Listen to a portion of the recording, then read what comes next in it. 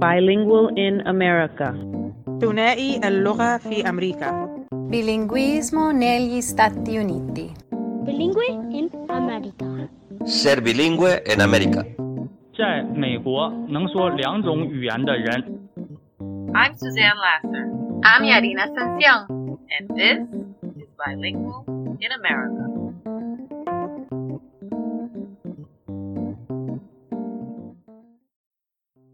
Up until this point, we have spoken about bilingualisms with speakers of Spanish, Arabic, and Japanese. Last week, we discussed identity as it relates to the Afro-Latinx community. Today, we explore a debate that, like a pendulum, swings back and forth every few years.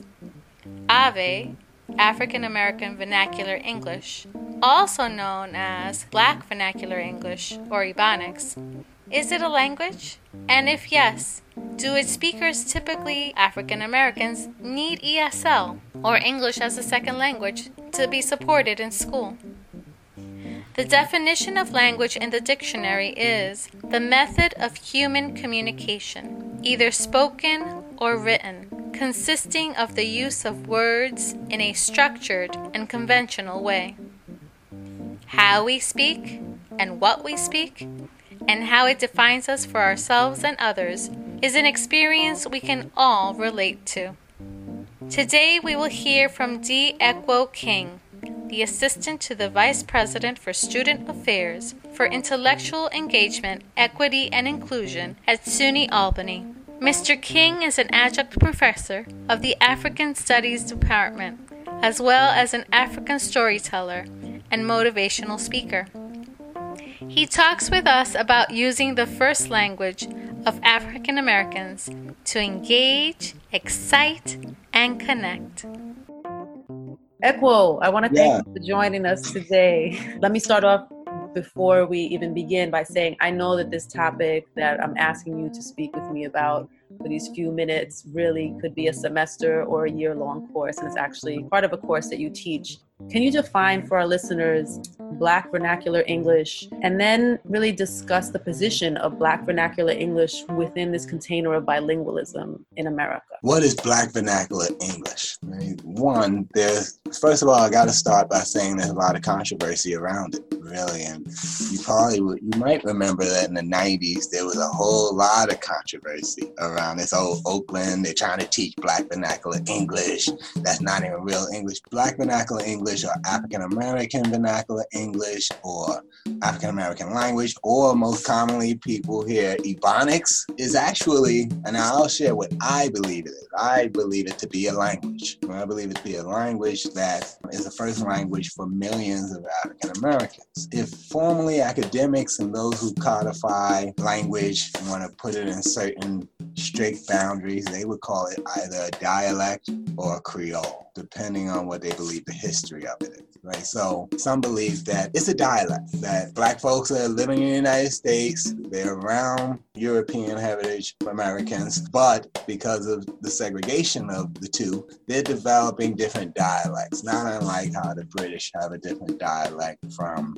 Americans with English. Others believe that it's actually a Creole, right? And so that it was a pidgin. This is now linguistic stuff, so very boring unless you're interested in linguistics. So all of our listeners are interested in language. When first got here, they didn't speak English, and they were primarily speaking to one another. So they created a pidgin language that's a collaboration of African languages and words and tonal structures and nonverbals, and then also heavily influenced by English as well.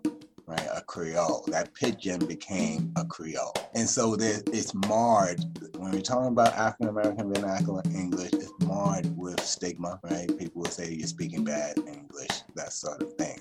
But it is at the minimum, it's a dialect of Creole, and at the maximum, it's a full-fledged language that millions of African Americans speak, but not all African Americans speak.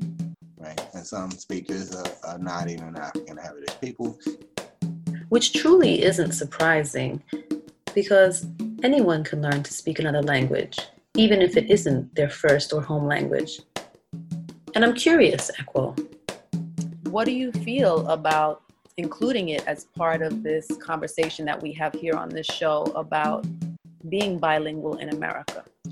I think it's right. I think it's really important. I mean, here's the thing. There's researcher Tara J. Yoso, she's written a lot of great things. She does research in the CRT world, critical race theory area, and she wrote a piece called "Whose Culture Has Capital?" And in that, she talks about 6 types of capital, and she's really speaking with a Latino reference, right? She's Chicana from the West Coast. And so she speaks about linguistic capital, which I think is really important for all of our bilingual listeners or omniglots, right? That your language, you bring this language to the stage that we call higher education. And it's seen by some as a barrier how could that possibly be a barrier when you actually have an extra communication tool in your toolbox that you speak multiple languages? And so that is the same with Ave. That I remember growing up, I really thrived because I understood what I call white English, right? Because I try to be equal. We're going to call it Black English. I want to talk about the English that white folks speak. I'm not going to say general English and then make Ave extra thing on the side. But if you speak general American English in school, you're celebrated by the educators. At least when I was growing up in the South Bronx, I was celebrated. Oh, you're so smart. Listen to him. See how he does it? Go ahead, Mr. King. Say that again. Right? I was celebrated. But once I stepped outside of those halls, if I could not speak Black vernacular English, not that I would be chased home, that's great in the movies, it makes a good scene in the movies, you're kind of set aside, right? Maybe you're not one of us. And sometimes people mistakenly think that you're acting white. And that's where some of that comes from. But the reality is you're just not speaking our language. And if we're talking about Spanish-speaking bilingual family members, you can see that as some Latinos who don't speak Spanish, and we know some 25% don't. Right. They experience that same thing. If you understand that experience, then you understand the experience of not truly embracing or being taught not to embrace Black vernacular English as your first language. So then, do you see Ave as significant in regard to the Black Lives Matters movement right now? And so there's no simple answer to that. I hope that the Black Lives Matter movement is about communicating to many different people. Whoever you're communicating with, you need to be able to communicate in their language, right? And so if the Black Lives Matter movement is trying to speak to Black people, not all Black folks, but if you're trying to speak to Black people who speak Ave, then you're going to need to understand it and use that language. Not everybody in the Black Lives Matter movement is fluent in Black vernacular English. So we have to understand that. And I know some people who are involved, right? Some have grown up in primarily white areas, but they too understand that Black Lives Matter and they felt the sting of racism and oppression. Some have grown up in Black and Latino areas in New York City or in the outskirts of New York City, and you learn how to speak the language of your community, typically, right? It's immersion 101. Right, so it's equally important if you understand movements. It's equally important that you're also speaking other languages as well. For example, Afro-Latinos, they're part of the Black Lives Movement, right? They should be, and they may not, even though I think you see similar connections in the languages, the types of Spanish, like Spanglish, people would say, that's being spoken by Dominicans and Quisqueyanos and Puertorriqueños in New York City as well. Absolutely. I'm thinking about how when I was studying for my master's, and there was this whole conversation about AVE and should those students receive English as a second language services? What about children who come from Jamaica? How are we handling that? And as you said, the most important thing is having more than one language and more than one way to connect with others. Yeah. And I think that as we continue to try and elevate the conversation about bilingualism and this idea that there is no simple answer to what language may be, right? Is it tied to culture? Is it a pidgin? The most important thing is that we challenge ourselves and we see it as a tool to connect on a human level, which is more important than anything else. So, you could talk about the linguistic differences and similarities with other full-blown accepted languages. I like to talk about tonal. There's a really clear tonal differences with African American vernacular English. I could say okay 4, 5, 6 different ways, and it means 4, 5, 6 different things. I do it every year in the class, right? I say, say okay to me, meaning you're not gonna do it. And everybody will say, okay. And they say okay like you're really, really excited. They're like, okay. You know what I'm saying? Okay, I got that. Say okay like you ready to fight. Okay. Right? Those slight different ways of okay. But we know stenographers in courts have actually written down what someone said, and it was interpreted by lawyers and whoever was reading those court records as being one thing, when the witness later says, that's not what I meant. Well, why did you say okay? If we want to really begin to be more inclusive, even linguistically, we will allow people to self-identify how they wish to speak when they're in their communities, and then assist them by using that language. We don't have to teach any Black folks how to speak, Black vernacular English, right? But you can certainly use what we know to assist the young in learning how to speak general American English or white English. If you're talking about as an educator, we'll begin to see excitement in terms of learning, American English, general American English, and you might actually see a more culturally competent teaching corps. They learn to value that. That's something we can look forward to, right? Using it as a bridge on a variety of levels. I want to thank you for speaking with me and for continuing to really add to the conversation at the higher education level. And hopefully you'll come back again and talk with us about one of our other upcoming topics. So thank you. Thank you for having me. I look forward to coming back anytime.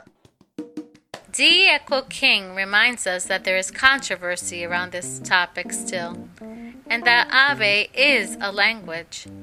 Some believe it to be a dialect, others believe it's a pidgin language becoming Creole. More importantly, its benefit for us is to realize that this is another language that we can have in our toolbox. Rightfully so, people learn to speak the language and tones of their community. That makes sense, and it's necessary for the good of the community. Andrew Biggs, born and raised in New York City on the Lower East Side, and Melissa Ebanks, an Afro-Latina New York native, have been friends for over 25 years and share similar experiences despite having traveled very different life paths. Let's listen in as they speak their beauty about code switching, microaggressions, and the comfort of language. I want to thank both of you, Melissa and Andrew, for being here today and sharing with our listeners a little bit about your own experiences. And I know we had heard Echo King talk about this idea of Black vernacular English being considered by some a language and others more of a Creole. And I'm just curious about how you see your ability to code switch, to go back and forth as a bridge, as a barrier, and how so? I think it's definitely a bridge, because to be able to switch back and forth, as say I'm around the way with my friends, it's so comforting to be able to communicate with them on the level, because when you're from around the way, that usually means that you're poor, right? I can relate to anybody from any hood just by that Black vernacular English. It definitely brings comfort in for me and different people to be able to converse with people who are from different places, but immediately you'll know where they're from if you can relate to them or they can relate to you. That's true. I think it's been vital for survival, advancement in my professional career. I think if I wasn't able to switch back and forth and code switch between what you say around your friends, your family, your relatives in your neighborhood versus what you say in the boardroom or in a meeting, but it's sometimes it can be hard because it's your identity too. So when you spend so much of your time code switching, it's a bridge to be able to speak to a myriad of different people. But when you are kind of stuck in one longer than the other, it can also be a barrier because you find yourself kind of adjusting all the time. So where is your identity start, and where does all of this code switching and not being who you really authentically are begin, like end? So there's so much difference. And it's nuance too. So it's like sometimes you'll think of a word to say, but you know the people that you're talking to will have no idea. But on the flip side, when you're around other Black people, other Hispanic people, you know that they'll know exactly what you mean. So you can say something and not say it in front of a group of people. Absolutely. It's situational and very nuanced, and you're going to know immediately if, somebody doesn't relate to that language, because like you said, you're struggling to find a word to fit into that particular situation. Yep, exactly. So it definitely serves as a hindrance at time, because some people who don't know people like myself who they can't relate to, they will perceive a person using that language of being of lower intelligence or lower grade level. Right, so where people will make a judgment about you based on the way you're speaking. That's correct. Yes. And it can go both ways, because I can have somebody discriminating against me who is Caucasian, and then I could also have my own discriminating against me because they feel like if you speak too intelligently, you're crossing into another race in how they speak, which is totally not the truth, because anybody can speak intelligently and anybody can speak like trash. Right. That's true. And I've been called a sellout before. I've been called oh, you think that you're white? And it's like, no, I think that my mother raised me to speak properly because she knew that life is rough out there, and that, people judge you based on the way that you speak, the way that you look.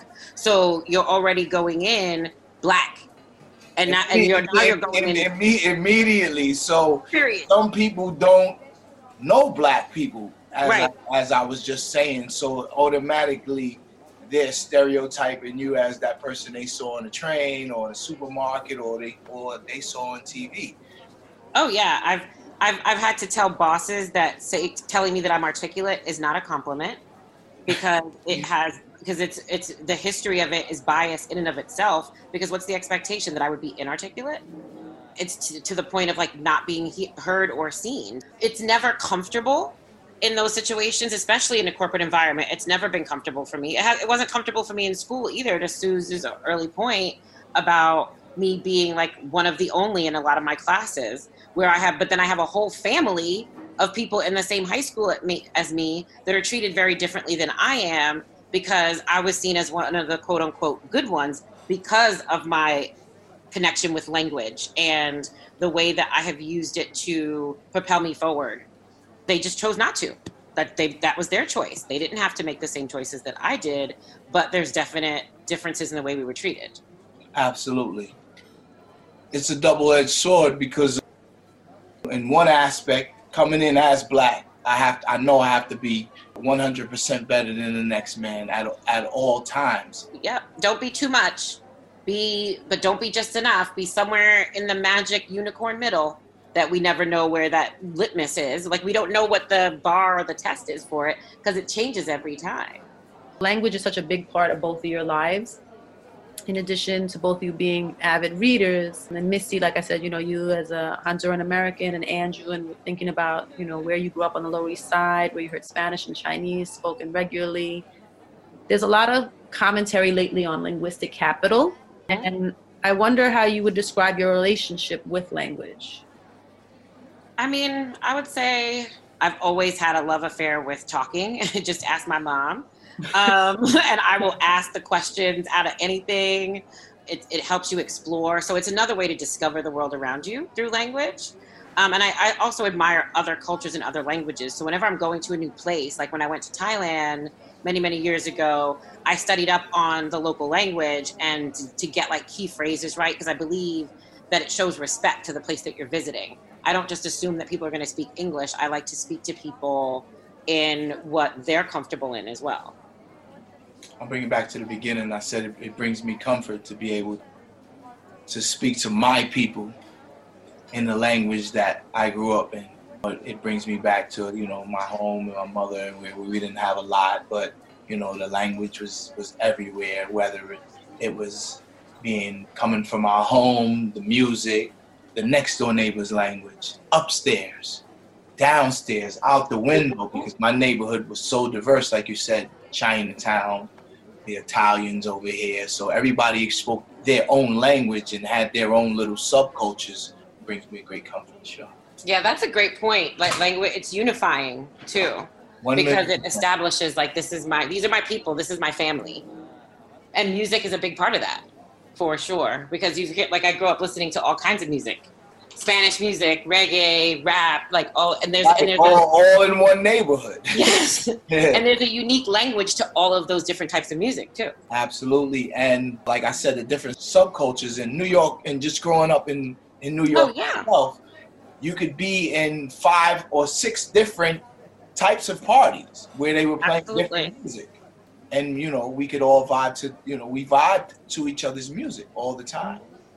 What I heard from both of you is that language is a unifier and it is a bridge. And that's one common theme I can definitely see as I think back to the different episodes. We constantly hear about how language provides comfort and it can help to unite. Despite what we hear oftentimes in the media, we can come together because language is the strongest tool that we have for, I think, moving forward as a people. I want to thank both of you for taking time and being so thoughtful about what to share with our audience.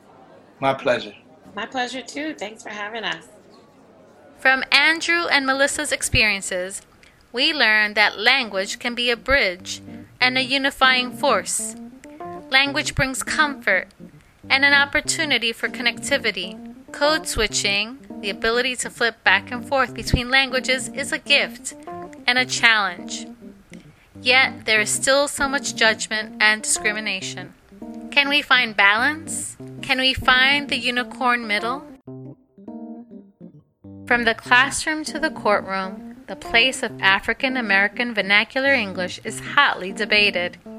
What we didn't know is that Ave has a robust precedent in the history of the English language, established during the 1st century of the British colonization of America. It is a language, and language is another way to discover the world. It brings comfort, and it creates bridges that leave an immense impact. Language is a unifier. It is the strongest tool that we have, and to learn a language is to have one more window from which to look at the world. What a powerful way to create beauty. Thank you for your interest in the stories we share. By sharing, following, and liking our podcast on Anchor.fm Bilingual in America and our Instagram blog at bilingualinamerica.podcast, you are speaking your beauty. We welcome your comments and feedback, and we appreciate your support.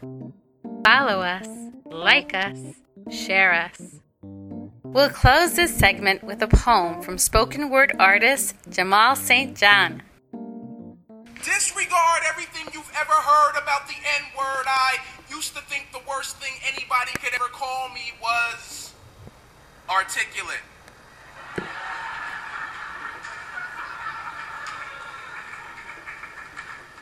Cause black folk ain't supposed to speak with a diction so immaculate, and they just might think you trying to be white talking like that. Can't be pro-black and pro-noun.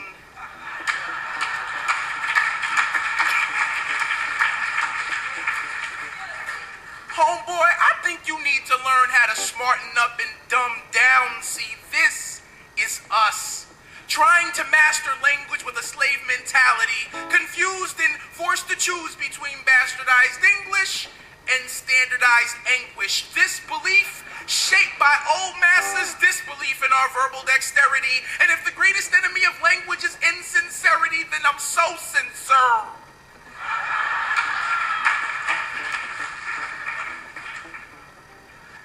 I'm so sincere with these words because for so long I was told that I couldn't speak the language due to my lips possessing a certain negroid thickness. Now, I'm a victim of the Ebonic plague and there's no known cure for the sickness. Told by black middle class and English class to show some class and talk proper. The English patient who's tired of having his language doctored, standing trial in the court of public opinion. Dark-skinned defendant, seen as guilty until proven eloquent, tongue-tied up in litigation as memories of the plantation keep interrupting my conversations. Still suffering the backlash from when I first got my backlash. See, first, they stole our drums, then forced us to hold our tongues, afraid of the insurrection in our inflection, calling our speech revolting so as to keep us from revolting. And before you can dismiss this poem as the rantings of an insecure ego, bear in mind that I've seen old notices for runaway slaves that read, "Caution, speaks relatively good English for a Negro." So now my own people seek to make my life miserable just because I often use words that contain more than one syllable. And no, I'm not what you'd call an Oreo, suffering from some sort of identity crisis. And when I talk, you'll never hear me try to pronounce every single word like this. I know that the rules regarding grammar and syntax are slightly more relaxed when we kick it. And just because they call our English broke, don't mean we got to fix it. But as soon as white folks started telling me that I speak well, I had to start living my life on the DL. Because black folk tend to view proper English as an alternative lifestyle. Had me thinking that enunciation was an abomination in the eyes of God. Forgive me, Father, for I have conjugated. And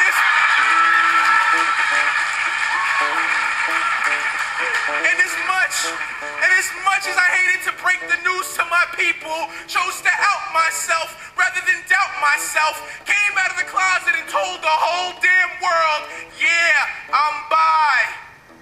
Dialectal. Meaning I speak perfect jive and job interview. So not only do I converse, but I conversate too. As familiar with the words on the SAT